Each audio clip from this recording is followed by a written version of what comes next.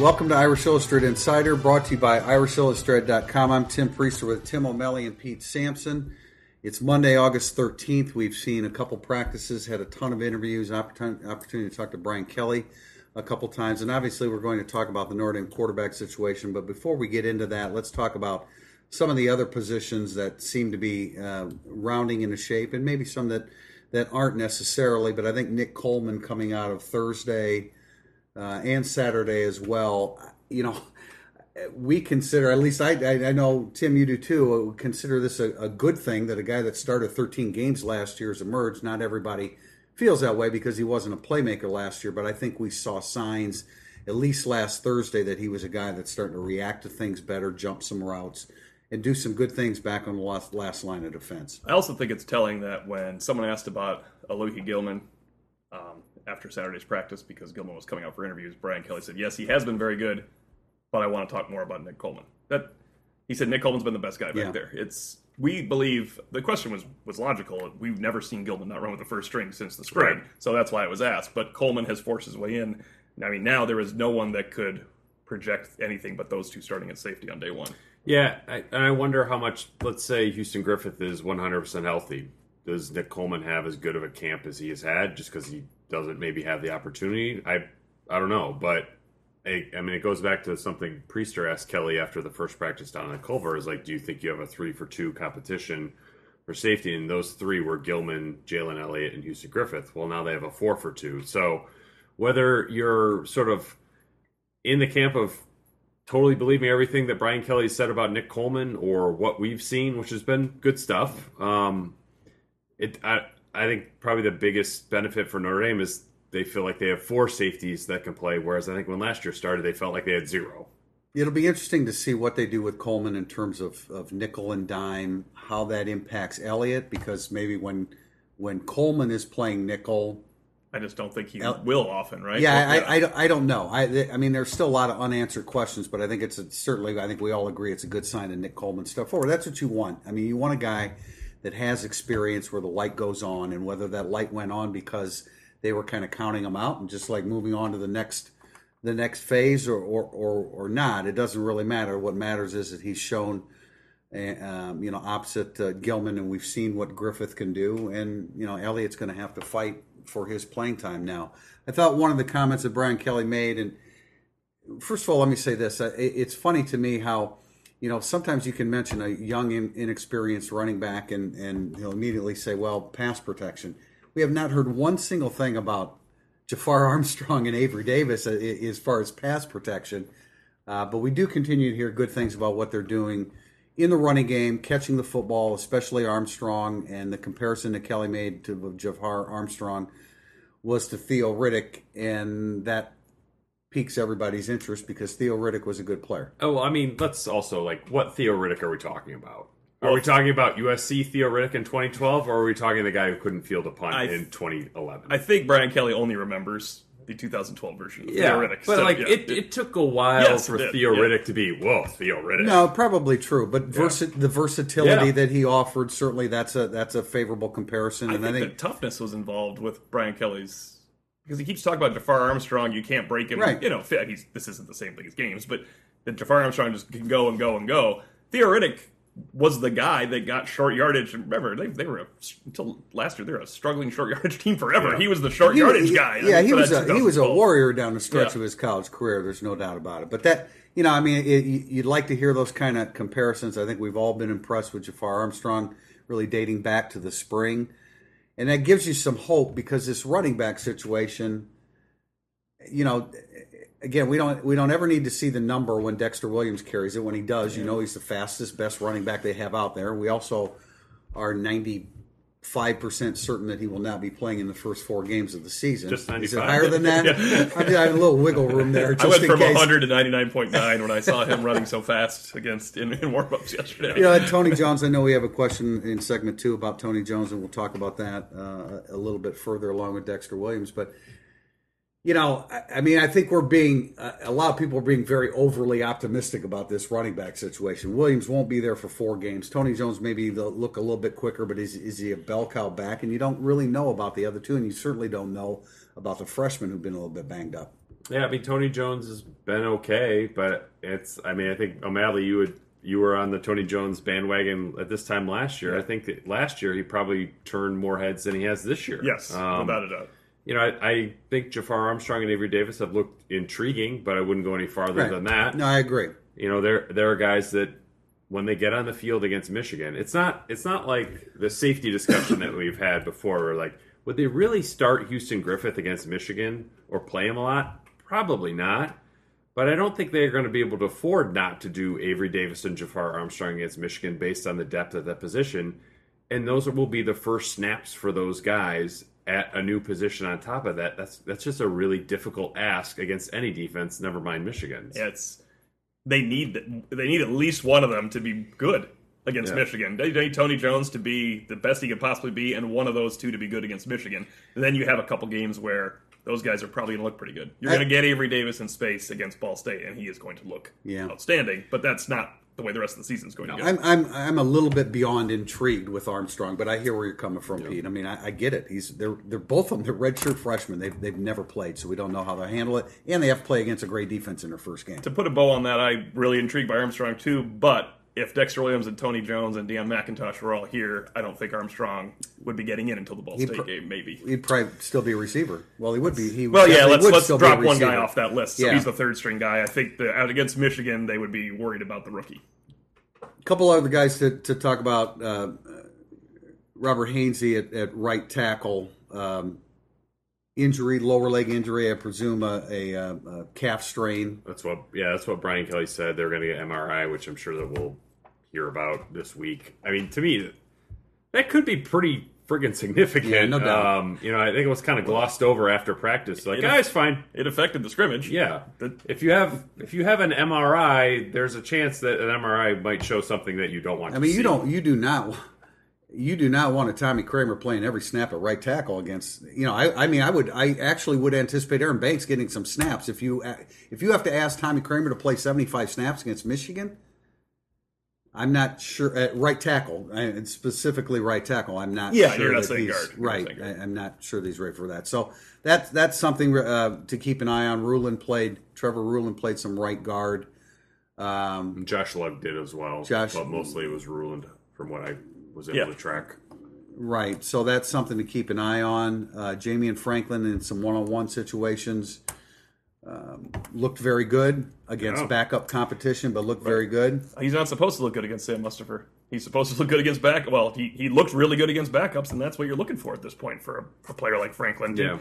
Can he at some point keep pushing and join the varsity earlier than he thought he would? They're set. They're top four inside. Those guys are playing. MTA and Heinisch are playing behind Tillery and Bonner, and that's a nice setup. So they get Franklin in there. Jason Adamilolo's gotten some time. Yeah, he's close. I mean, he's close. with the twos. Yeah, he's ahead of Franklin. Franklin just really flashed and looked good against backup competition, and that was something that caught my eye because I didn't go into practice wondering how Jamian Franklin was going to look. Mean, that's like what I'm most interested in the freshmen is it. Yeah, I'd like to track how they perform and do they deliver or do they not. But like, who do the coaches think is worth putting out there against the second team or maybe even the first team? Because I think the guys that fall into that group, Jason Adamalola was one, based on what we saw. Houston Griffith, obviously, when healthy. Kevin Austin is far and away the best of the 5 freshman receivers based on who he's working against. I spent some time talking to Troy Pride about Austin. He's like, he said he went up to Austin and basically said, I want to work on some releases. Can we warm up? Do some routes. And Pride just says like, okay, this is for real. Like I expect to just sort of jog through this no problem. So I think there's a lot of optimism that Austin is a guy that can be your 5th, 6th receiver. That would be a good position for him when the season started. I have a hard time seeing him being any lower than that based on how he reps in practice. I mean, he's in tempo drill. He's the only freshman out there at the wideout position, and then in the scrimmage he got real work with the twos as well. Caught the 15-yard touchdown. Lawrence Keys got some second team work on Thursday. Yeah, but that Lawrence Keys was a guy that I felt like we were watching hit the wall a little bit on Saturday. He had 3 drops that I counted, but After I think- really and excelling and prior. a lot of his time is contingent upon Michael Young's health. Yeah, probably as well. yeah. Where no one, I don't think anyone's saying like, well, Kevin Austin's in there Right. because someone else is injured. He's just ahead of all the other guys. So I think Austin is, I think in the freshman class is probably the most interesting guy going into I the thought season right now. Wilkins Jr. Yeah. Joe Wilkins Jr. flashed on Thursday, but I think It's kind that of against the twos. yeah, right? I mean, I did. A lot of people were asking Joe Wilkins questions afterwards, and I don't see a ton of burst. And he's a bigger receiver, but he's 6'1.5". I'm not. I don't think that was a real accurate indicator. He But what looks you're longer saying than about 6'1.5". Austin, and I think the keys to some extent that's Yeah, true. Shane Simon clearly is only with the twos Yeah. now because Owusu Kormo is hurt. And it's like, when we get into these press conferences, I think people read quotes about freshmen and they don't really know what was asked. Sometimes the quote about a freshman is just a general question about how this position developing. And then sometimes it's just a specific question about, hey, could you talk about player X? And I think in the case of Joe Wilkins wouldn't have come up unless a reporter asked, Correct. could you comment I about agree, Joe yeah. Wilkins? Whereas I think Shane Simon, Griffith, Austin, I think Keys was asked about specifically, but I think he probably would have come up anyway. He had a very good start to the Yeah, camp. so that's, I think, Simon, Austin, Jason Adelmo, Houston Griffith, I think those guys are sort of bubbling up right now Right. in that class. Let's jump into the quarterback situation. A lot was made of a segment we saw early in the practice on Saturday where Brandon Wimbush, and I mean, there's a lot of misinformation here, I think, that we need to kind of weed through a little bit. It wasn't a warm-up. It was part of practice when he was taking a 3-step drop and having to throw a 12 to 15-yard out. Hot read because there was an unblocked right. defensive end named Tommy Reese yelling. And That's what it was. That's- It was Tommy Reese yelling. and he's throwing to these targets on a net. He's not hitting the targets, and he's not hitting the net. And I don't want to overplay it, but I don't think it's overplaying it when a senior can't hit a net, a good sized net that you're running a drill with. And if you're going to do that on a Saturday afternoon in Notre Dame Stadium with 25 people there, you're going to do it in a game situation. O'Malley, are you suggesting that a screaming Rayshon Gary would be more intimidating and distracting than a screaming Tommy Reese? I think so, but I don't know. Now look, he missed the net, and we all laughed because it's kind of funny that Brandon Wimbush missed the net. But then we stopped laughing when he was missing the standstill receiver by a lot on Those 5 or 6 times. Yeah, it's like, so they run these flare routes, Yeah. which is basically the running back is split to the quarterback. This is which yet another time where he's missing. Yeah. I was referencing the standstill guy with Okay. screaming Tommy Reese. Yeah, that You're was referencing good. flare routes. Yeah. He was behind him. I mean, there was a ball that hit the turf and then bounced into the stands. He was overthrowing, underthrowing. It didn't feel like anything was building off what had happened before. And when I wrote about Wimbush over the summer, it was just like, that was one of the realizations that he had, and Taylor Kelly, who worked with him, had, was just like, he didn't know why something went right, and he didn't know why something went wrong. It was like, each throw was independent of what had just happened, and it will be independent of what happens next. And you can't run an offense that way. So it's like, how much do you want to read into what we saw Saturday? I think a significant amount. In the offseason, I probably said in this podcast, I made a deal with myself that I wasn't going to read too much into what we saw from Wimbush in August. But my perception was I wasn't going to read too much into like good stuff, a bunch yeah. of great practices, Yeah. like everything's fixed. So I'm going to hold myself to that standard and not read too much into some of the bad things that's that fair. we've seen. And it's not like he went out in 7-on-7 and 11-on-11 and went 0 of 22 with 3 picks. I don't think he had a pick at all on Saturday, if I remember correctly. Nor do I. If there was a drop pick, but he also had a couple touchdowns too. Derek Allen had a near. Derek Allen pick. should have Yeah. an interception. Yeah, So- but you're supposed to throw a pick in 7-on-7, 11-11, and 150 throws, so Yeah. it's okay. That's not. That's going to That happen. is, I'm glad you said that because again, we're looking for perspective here. Over the course of an entire practice, when we have an opportunity to see it, they are throwing 150, 200 passes. So there are going to be some bad ones in there. He and unfortunately- the receiver's going to drop a couple passes. He too. unfortunately, for the worst drill I assume of his life, was directly in front of all of us. And he came closer to some of us than he did the target on a couple passes. That's the problem. You're not feels- supposed to do that. It's like you watch him in the individual drills, and then you watch him in team settings. And if you put it in basketball terms, it's a guy that shoots, 42% from 3-point range, but also 42% on free throws. It doesn't make any sense why he can do more athletic, harder throws seemingly more consistently than the easy basic throws that you should hit at 95%. You just described John Mooney. Okay. Who still struggles. I just opened the door for Priester to steer this into basketball. Let's talk more about John Mooney against North Carolina last year. We'll get past that. But so I don't. I mean, it's not an overreaction when your senior starting quarterback can't hit the net. That's not an overreaction. What I do think is an overreaction is to say, see, he shouldn't be the starting quarterback. It needs to be Ian Book. Or some people were even suggesting Jurkovec. Boy, the team would love that, right? You have a veteran defense, and we're going to throw a freshman out there. We don't even know if you can get him in the right pass protection, but we're going to throw Phil Jurkovec out there. A couple of things on that. Like when we were talking earlier about you understand how the coaches think of freshmen based on their reps, how they think of Phil Jurkovec is mop-up duty at most, because he does not get reps in 7-on-7 or 11-on-11 for what we've seen the last couple. I would say if Wimbush continues to have practices like he did on Saturday, if I'm Ian Book, I don't know how you wouldn't look at the situation and be like, should I get a shot here? Like, don't I deserve at least a look? But that Brian Kelly said himself, we'll have to take him at his word because we were not out at practice on Friday, that on Friday, Brandon Wimbush was really good. And I did kind of follow up on that, and someone said he was really good. And Saturday, Ian Book was really good. He was mainly good Thursday, too. Yeah, both of them. Yeah. Actually, I thought they were. So we'll see on Wednesday. They'll break the tie.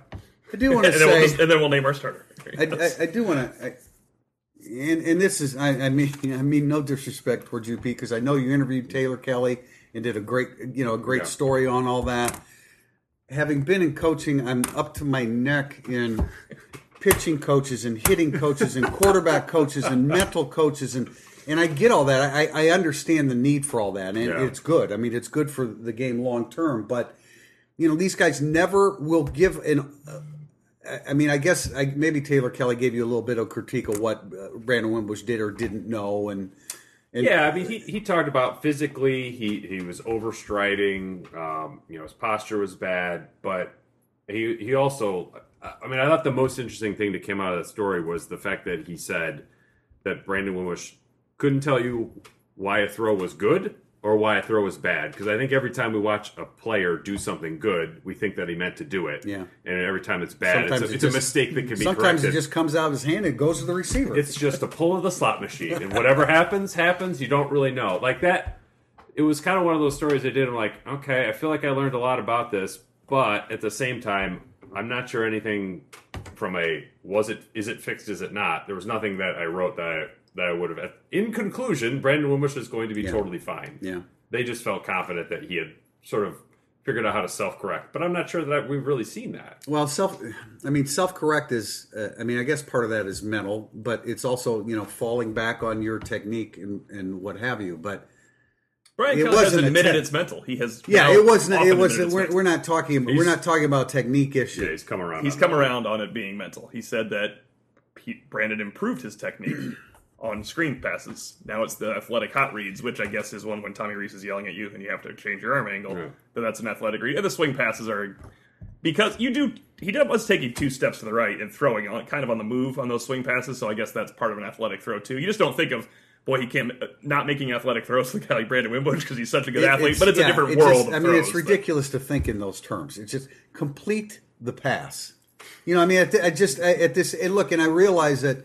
No, I'm with you. It's crazy we're talking about this. Dr. Selking has done great things with this team, I'm sure. I mean, across the board. Mm-hmm. But you can't expect her or Taylor Kelly or anybody else to solve everybody's problems.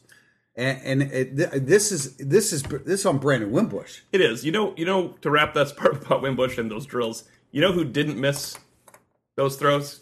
I can give you 2 people who didn't. I can give you 3.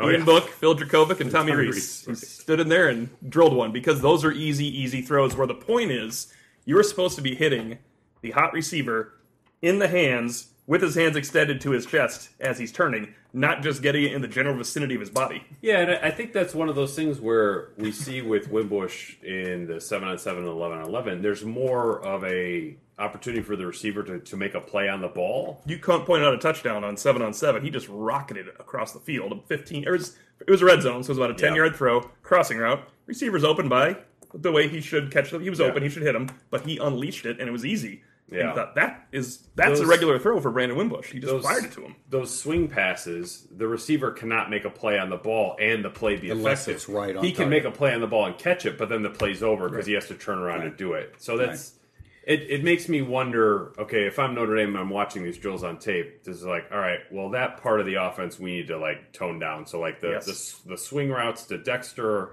or Tony Jones or Jafar Armstrong, whoever, that's just not a play that we can have. Now the wheel routes where the running back or the receiver can make Gets a play up on the the ball. Yeah. Back shoulder throws. It's I just think Wimbush is quite so good. so they're 2 years in a row. They're not going to be able to throw swing passes to talented athletes coming out of the backfield. Those passes often are described as an extension of the running game, so I'm not heartbroken about it. Okay, we have opinions on that comment as well. All right, we'll be back with questions from our readers in segment 2. This podcast is sponsored by Duloc Leadership, an authorized Everything DISC partner that uses the suite of DISC assessment tools to help individuals and organizations improve communication and effectiveness. Learn more by visiting ltcmedia.org. Burning up the boards, segment 2 of Irish Illustrated Insider. We start with a question from CMU Pens fan. Much has been made of Dexter Williams staring down, being suspended for the first 4 games, as well as Jafar Armstrong and Avery Davis showing some promise. Has Tony Jones shown much in the practices you have seen, or is it too soon to say what Notre Dame will have with him this year? I'm on a wait and see with Jones because I was very high on him after last spring and last August. I thought he had a really good August training camp where he was, you kind of judge these guys. He's a redshirt freshman. He's beating Drew Tranquil for a touchdown to quote unquote win the scrimmage at the end of a scrimmage. That's the thing you take note of for a guy like that. He didn't show that in games. Priest and I walked out of the Temple game. Notre Dame just destroys them with their offense. And we say to each other, that's the worst Tony Jones has ever looked. And everybody else got to watch him for the first time. Yeah. It was. It really was. But so I'm on a wait and see with Tony Jones completely. I think he looks fine, but not. He's not. I mean, he's not a guy. You're not going to ride him to victory. You may ride him to, use clock and run the football in the second half. He can catch. They talk about him being able to catch all the time. He did have a 60-yard run with the open hole, but I mean, this is what Jafar Armstrong's big openings usually are: big holes that he's running through. He had a 60-yard run on Thursday. I just, we became so accustomed to Josh Adams snapping something off on a regular basis that unless it's Dexter Williams, I don't think that we're going to see that this year. Maybe Jafar. Maybe Armstrong and Davis, but again, I want to say this about Avery. Have any of you still seen Avery Davis really, really make a play? He looked pretty fast. Now, this is an interesting note. I'm not talking about whether he on a looked kick fast. return, on a live kick return. Okay. He looked Yeah, fast he on a looked live good kick return. on kick returns on Okay, Saturday. but I'm talking about running back. Have you seen him make Not against the defense. That's the difference. In the I think spring, he scored. I mean, it was like a 7-on-7 from the 10-yard line. He scored, but Okay, just saying that I personally have not really even. I mean, I know there was a lot of talk in the Blue Gold game. I'm not sure really anything stood out. Maybe I'm missing something, or my memory is escaping me here. But I don't know. But anyway, I wanted to say I talked to Tony Jones the other day, and I said, you're listed about the same weight you were last year. He was listed at 220, and he's now 218. He said, well, I was really 230. And I said, well, how much quicker are you? Well, I probably ran a 4.66 last year, and I'm probably down in, I think he said 4.58 or 4.59. So that's not a blazer. Tim, you and I commented at Culver that we immediately looked at him and said, wow, he looks a lot trimmer. yeah, he did. And he's He looked trimmer. so he's 12 pounds less, contrary to how he was listed last year. I don't know that he looks that much quicker to me. I don't know about you. He didn't in scrimmage. He The was main getting hit thing by is Tavon Coney all the time. The main thing is leaner. let's see him when he's healthy. If he can string together a few weeks with him being healthy, then I think we can judge him with some accuracy. Because Pete, didn't a coach tell you guys weren't totally wrong on Tony Jones last year? He just once he got hurt, he couldn't do it anymore. yeah, he didn't handle the rehab process like an upperclassman, probably because he wasn't one. Yeah. So I give him a little bit of a break there. Remember being in the bowels of at the stadium at Boston College, and they were carting Tony Jones past us. It was a beautiful metaphor for a season because it was going nowhere and just in circles. I mean, that was bad. But Tony looks leaner. I never thought he was going to be a breakaway back or a 20 carry back. I thought he was a good complimentary guy. Unfortunately, that's not what Notre Dame can afford him to be for the first 4 games of the season. And I think, you look at the running backs, if we're Tony Jones, Dexter Williams, Avery Davis, Jafar Armstrong, 2 of them haven't played, but they all 4 have something in common where they've had injuries. And that's just a tough way to go into the season, not feeling like you have. I mean, you mentioned Theo Riddick, Brian Kelly's comparison. Did Theo Riddick ever have an injury that he if he did, he ran through it. Yeah. They really need somebody to be a workhorse, and I think that was a real frustration within the program last year, that the running backs weren't tougher dealing with injuries. Even Josh Adams at the end of the year, who was wearing down, they were frustrated with that. So they need Jones, Williams, Davis, Jafar Armstrong. Well, and they need Jameer Smith and who's injured. I know that. Well, those guys have been hurt too. I know, but they're going to have to continue to get reps, and because if those.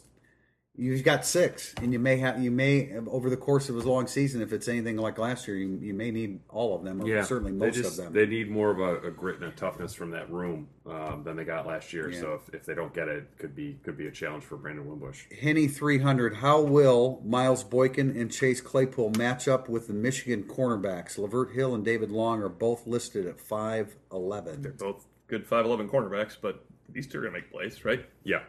That's how they're going to match up. Well, they're gonna press the hell of them at the line of scrimmage. I mean, the best way, if you're giving away size, the best way to disarm them is to press them at the line of scrimmage and see how they react to it. Now they've got, Boykin and Claypool are certainly big enough and physical enough to handle that, you would think, but not many people handled those 2 cornerbacks last year. I don't think this is coach speak from Chip Long, because he brought out a negative we didn't know about. He said Miles Boykin.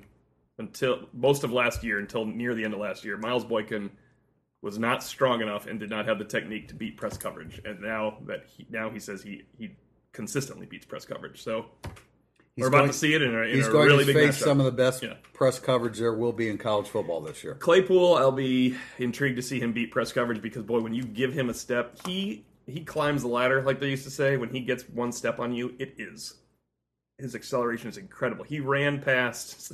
This is Chase Claypool in a nutshell. Thursday, he ran past Sean Crawford in press coverage. He got one step on Crawford, and all of a sudden with those strides, he was 3 yards past him. Then he cut inside for his dig route and quit on the route, and Sean Crawford intercepted it. But boy was Chase Claypool open at the beginning of that route. That's Chase Claypool right now. Yeah. He quit on the route. Sean Crawford didn't. It was a pick. He lost Sean Crawford at the beginning of the route. It was gone. When you're facing corners that are this good and press, you're going to see back shoulder throws, stuff like that, to try to jump ball type throws to try to compensate for what 2 solid opponents are doing to you. At least if they press, you can't throw as many bubble screens right up on you.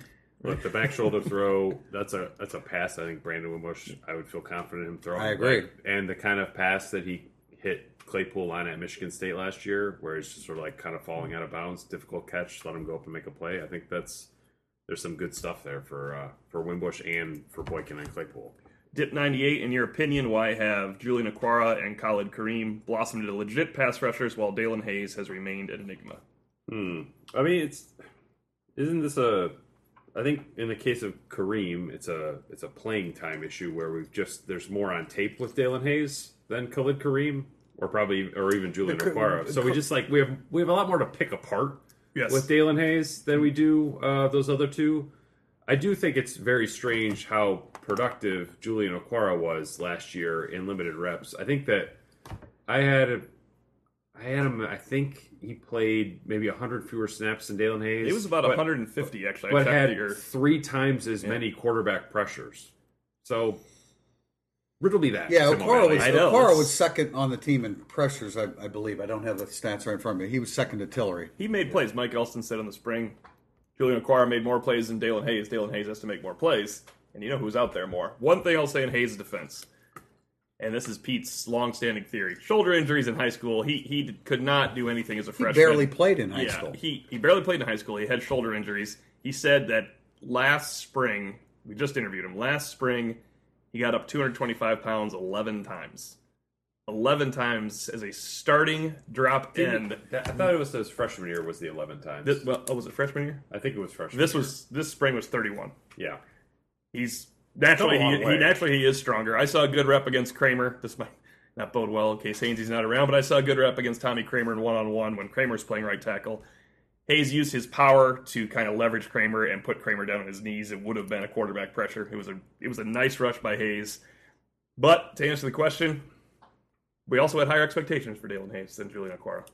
Yeah, I mean, I think he was sort of a victim of his rivals' ranking. Yeah. You know? Kareem just makes plays. Yeah, right? Kareem had in small samples, but Kareem had ridiculous numbers in high school. I mean, ridiculous tackles for loss and sacks. I mean, even beyond what the normal great player does in high school.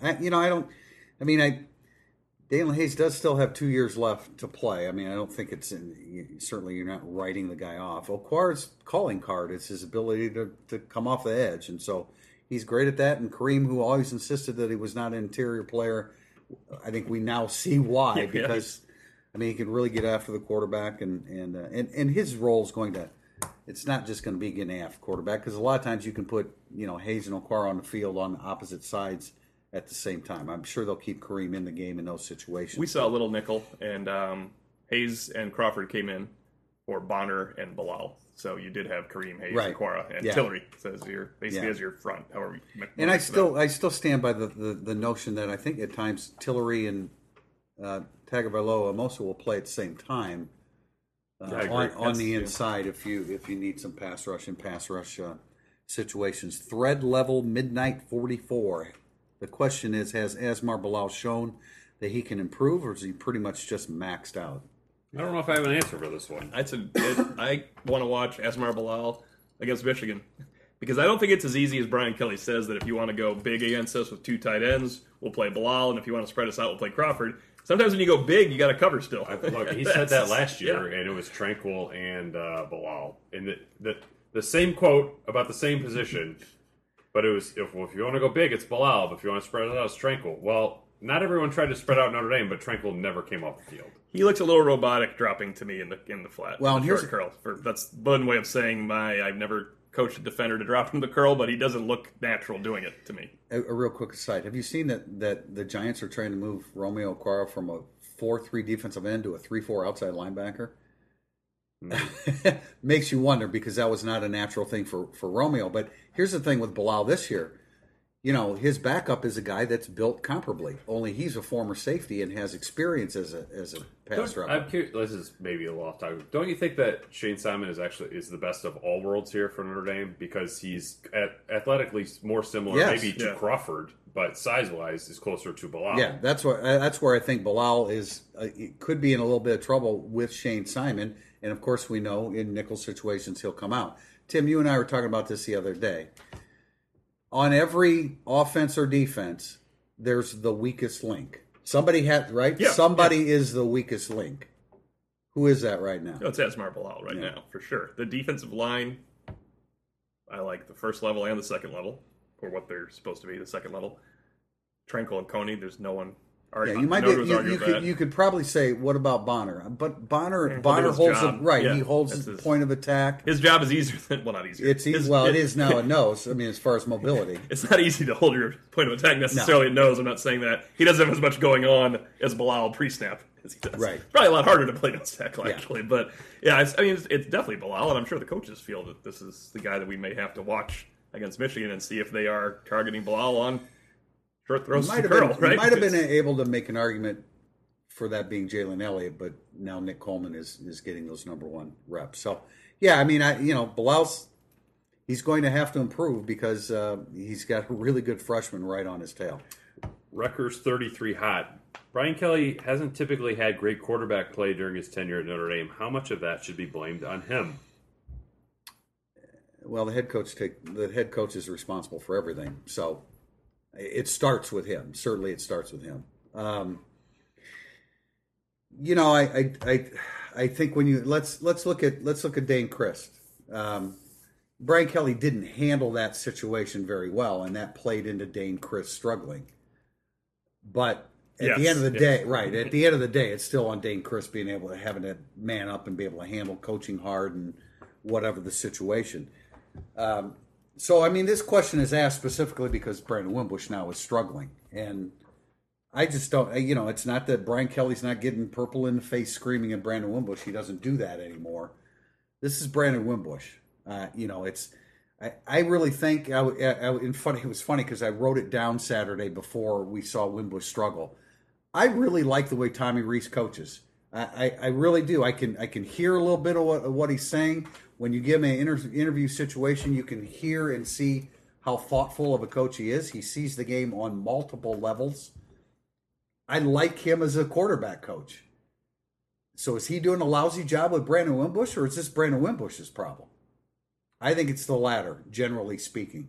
It's up to the coaches always to find a solution. That's your job. I don't disagree that he's generally not done a good job with his quarterbacks.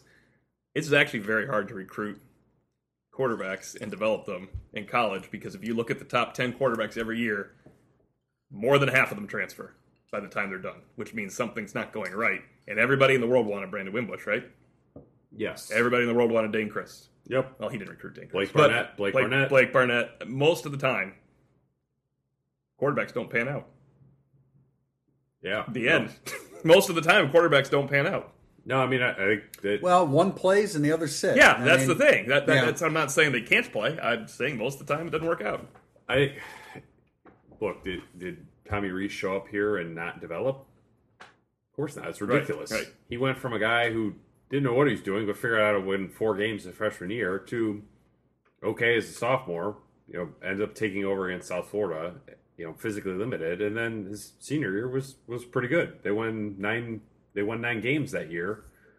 Should have won more, but he's not somebody who's going to really get you out of jail athletically because of just who he is. So, Everett Golson was a 3-star prospect that they went to the national championship. He's the oddity of this group in that how much worse he got after a great start to what it was his true senior year. Yeah, that's strange. True junior year. I'm sorry. Is there too much on the quarterback here as they get older mentally? Maybe. I would love to sit down with Brandon Wimbush for 20 minutes and have 5 plays up on my computer and be like, just talk me through how this play works. What are you looking for? How many things do you have to read? Because I would bet that we would all be like, wow, that is incredibly complicated. That you had to make 22 decisions before the snap of the ball, and then 5 after. It was somebody in your face.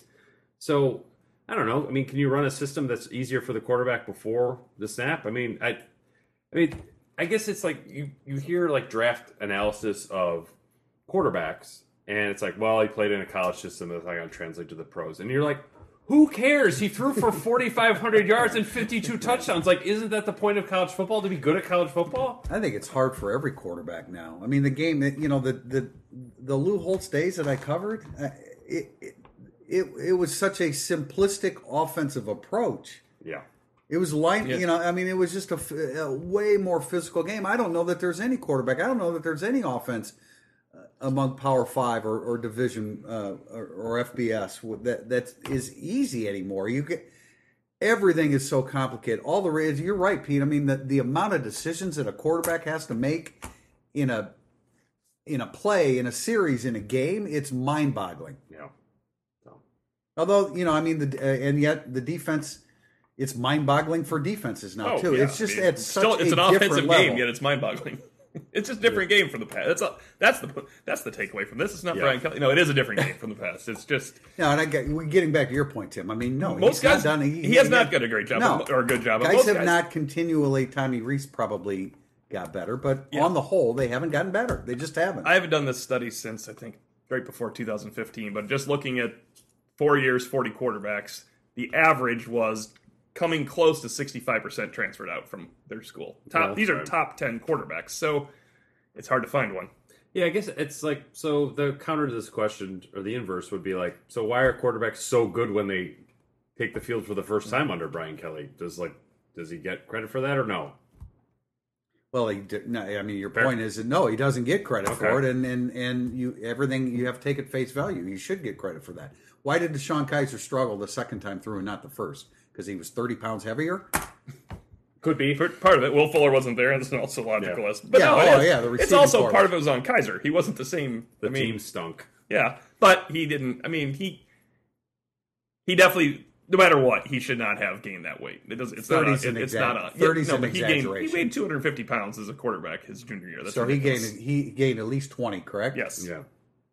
Yeah, but it's like, so why was Reese able to win those four games his as a freshman? Why was Golson able to get them into the national championship game? Why was Malik Zaire, who has accuracy problem, couldn't get on the field at Florida, able to win the MVP of the Music City Bowl and then look like a Heisman candidate against Texas before he got hurt? Like, good things have occurred too. Sure, sure. But I agree. You can't know, but it doesn't make sense why it's good at the beginning and then tails off. And Golson's the weirdest of all because it was still going well in what was supposed to be his final year at Notre Dame, and then it just went off the rails in epic fashion that was worse than anyone had played here under Brian Kelly. Joe Schmidt's ankle injury just really it did. It's destroyed Everett Golson. Indy football fan, how far off is Darnell Ewell from seeing any significant playing time this year? Probably further now. Couldn't be farther. What's all the way? How far is all the way? Well, I mean, at least after Saturday, we now know that Jamian Franklin is likely ahead of him on the depth chart. So probably so. Tim, you and I commented. I mean, the effort we saw him giving the other day looked to be of a high caliber. He's a couple pounds heavier. Maybe he's strong. Maybe he still looks strong. Maybe he shifted his weight to the good. But it's not happening.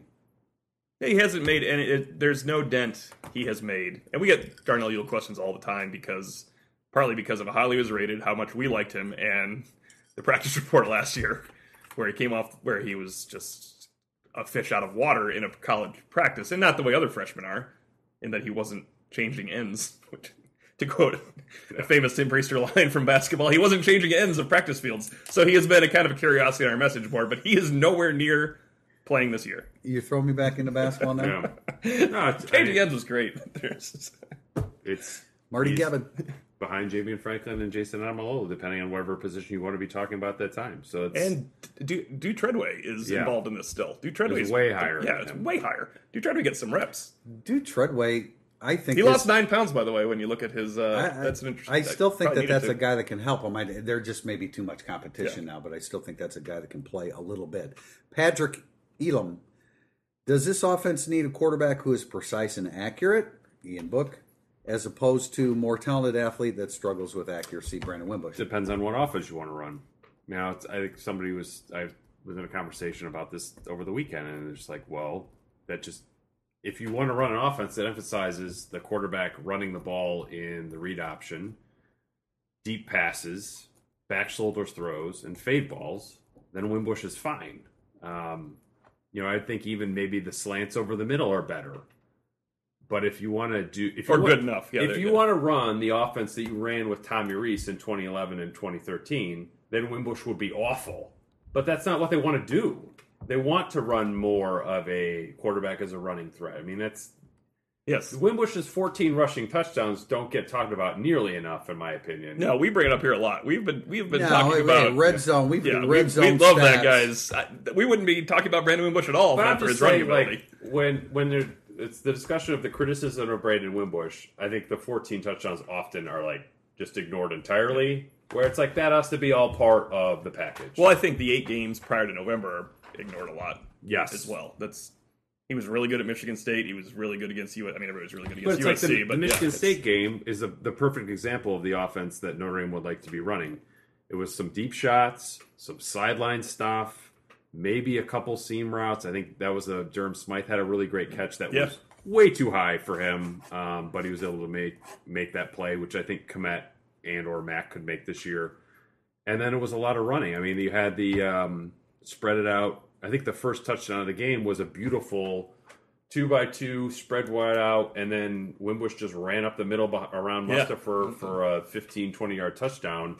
If that's the offense that you want to run, then Brandon Wimbush is absolutely your guy. I think where you get into problems is you try to run your ideal offense that's on your play card, opposed to what your real offense is based on who your quarterback is. I think this is a good question because I think you have to ask how good is the Notre Dame defense. I mean, I think that you could reach a point where that matters. If you have a defense that's giving up 18 points a game, well, then you are a little bit more inclined to go to a game manager, a guy that's not going to turn the football over because you don't have to score as many points. I'm not saying they're going to do that. And the amount of points that they scored last year with Brandon Wimbush as their quarterback until November, until they really struggled, was very high. Was the highest of the it was the highest of the So and certainly obviously the highest of the Kelly era. So that kind of comes into play. I think when you ask this question or when you try to answer this question. We have one more question, Tim. Daniel Squeary, in your few practice viewings, have your expectations for the season gone down or improved? I think we get this question every year, and I don't think mine generally sways much in the preseason. Mine doesn't sway until like the last week. Then I started thinking about it. When you haven't seen anything. I haven't seen anything. I'm like, you know what? I'm going to overanalyze. And then 8-4 becomes 10-2. I tend to certainly raise it, but I don't know that anything's really changed a whole lot. I think, I feel like the defense is still going to be the backbone of this program. I didn't expect to see Brandon Wimbush have trouble throwing the football the other day, but I know that he's still dynamic and they can still do some things offensively. I still have questions about the offensive line. I don't think anything, outside of significant injuries, I don't think anything really changes my mind a whole lot in the preseason because I think we go in with a pretty good understanding of what they have. And when they're higher rated in the preseason, we know they tend to underachieve, and here they are, 16th or somewhere in the top 20. My opinion doesn't generally change a whole lot. It hasn't changed. Certainly hasn't changed this preseason. My opinion of the defense has improved because I believe in the secondary more. Troy Pride has jumped in my estimation. Nick Coleman and Alohi Gilman, it's better than when I was thinking it would be. I'm not sure who it's going to be plus Gilman.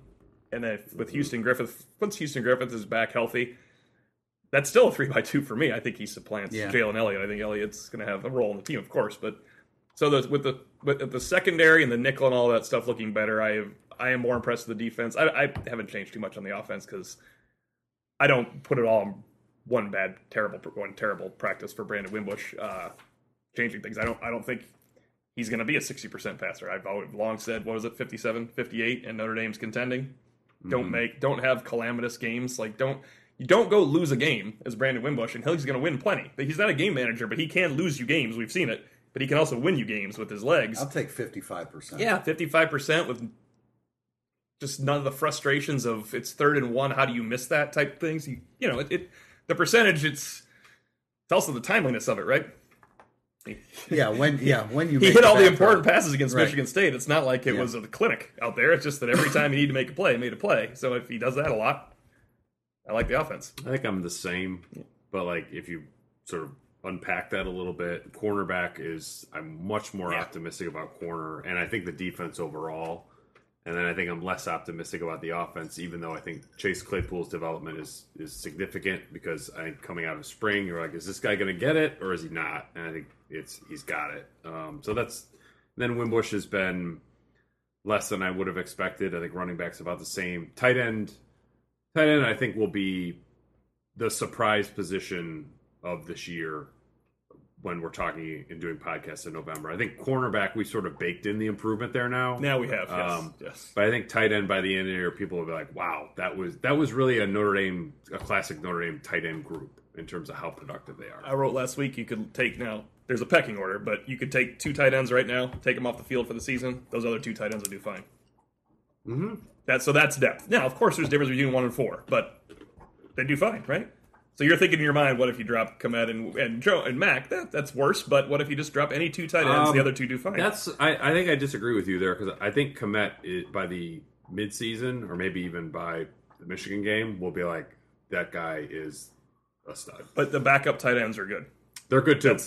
That's how I feel about it. So I just think you don't have to have all studs. You're going to trot out Mac, Komet, Claypool, Boykin at the same time. Brandon Wimbush doesn't need to be all that Yeah, accurate in that scenario. He shouldn't be using his right arm very much either. Just run as much as he possibly can. You can run behind those guys on the perimeter, or you can chuck the ball up and figure out who the 5'10" DB is out there and just pick on him all day. Like that's, I think you can simplify things with that amount of height and that amount of catch radius out there. All right, that's it for our Monday edition of Irish Illustrated Insider. We have Media Day on Wednesday, the 15th.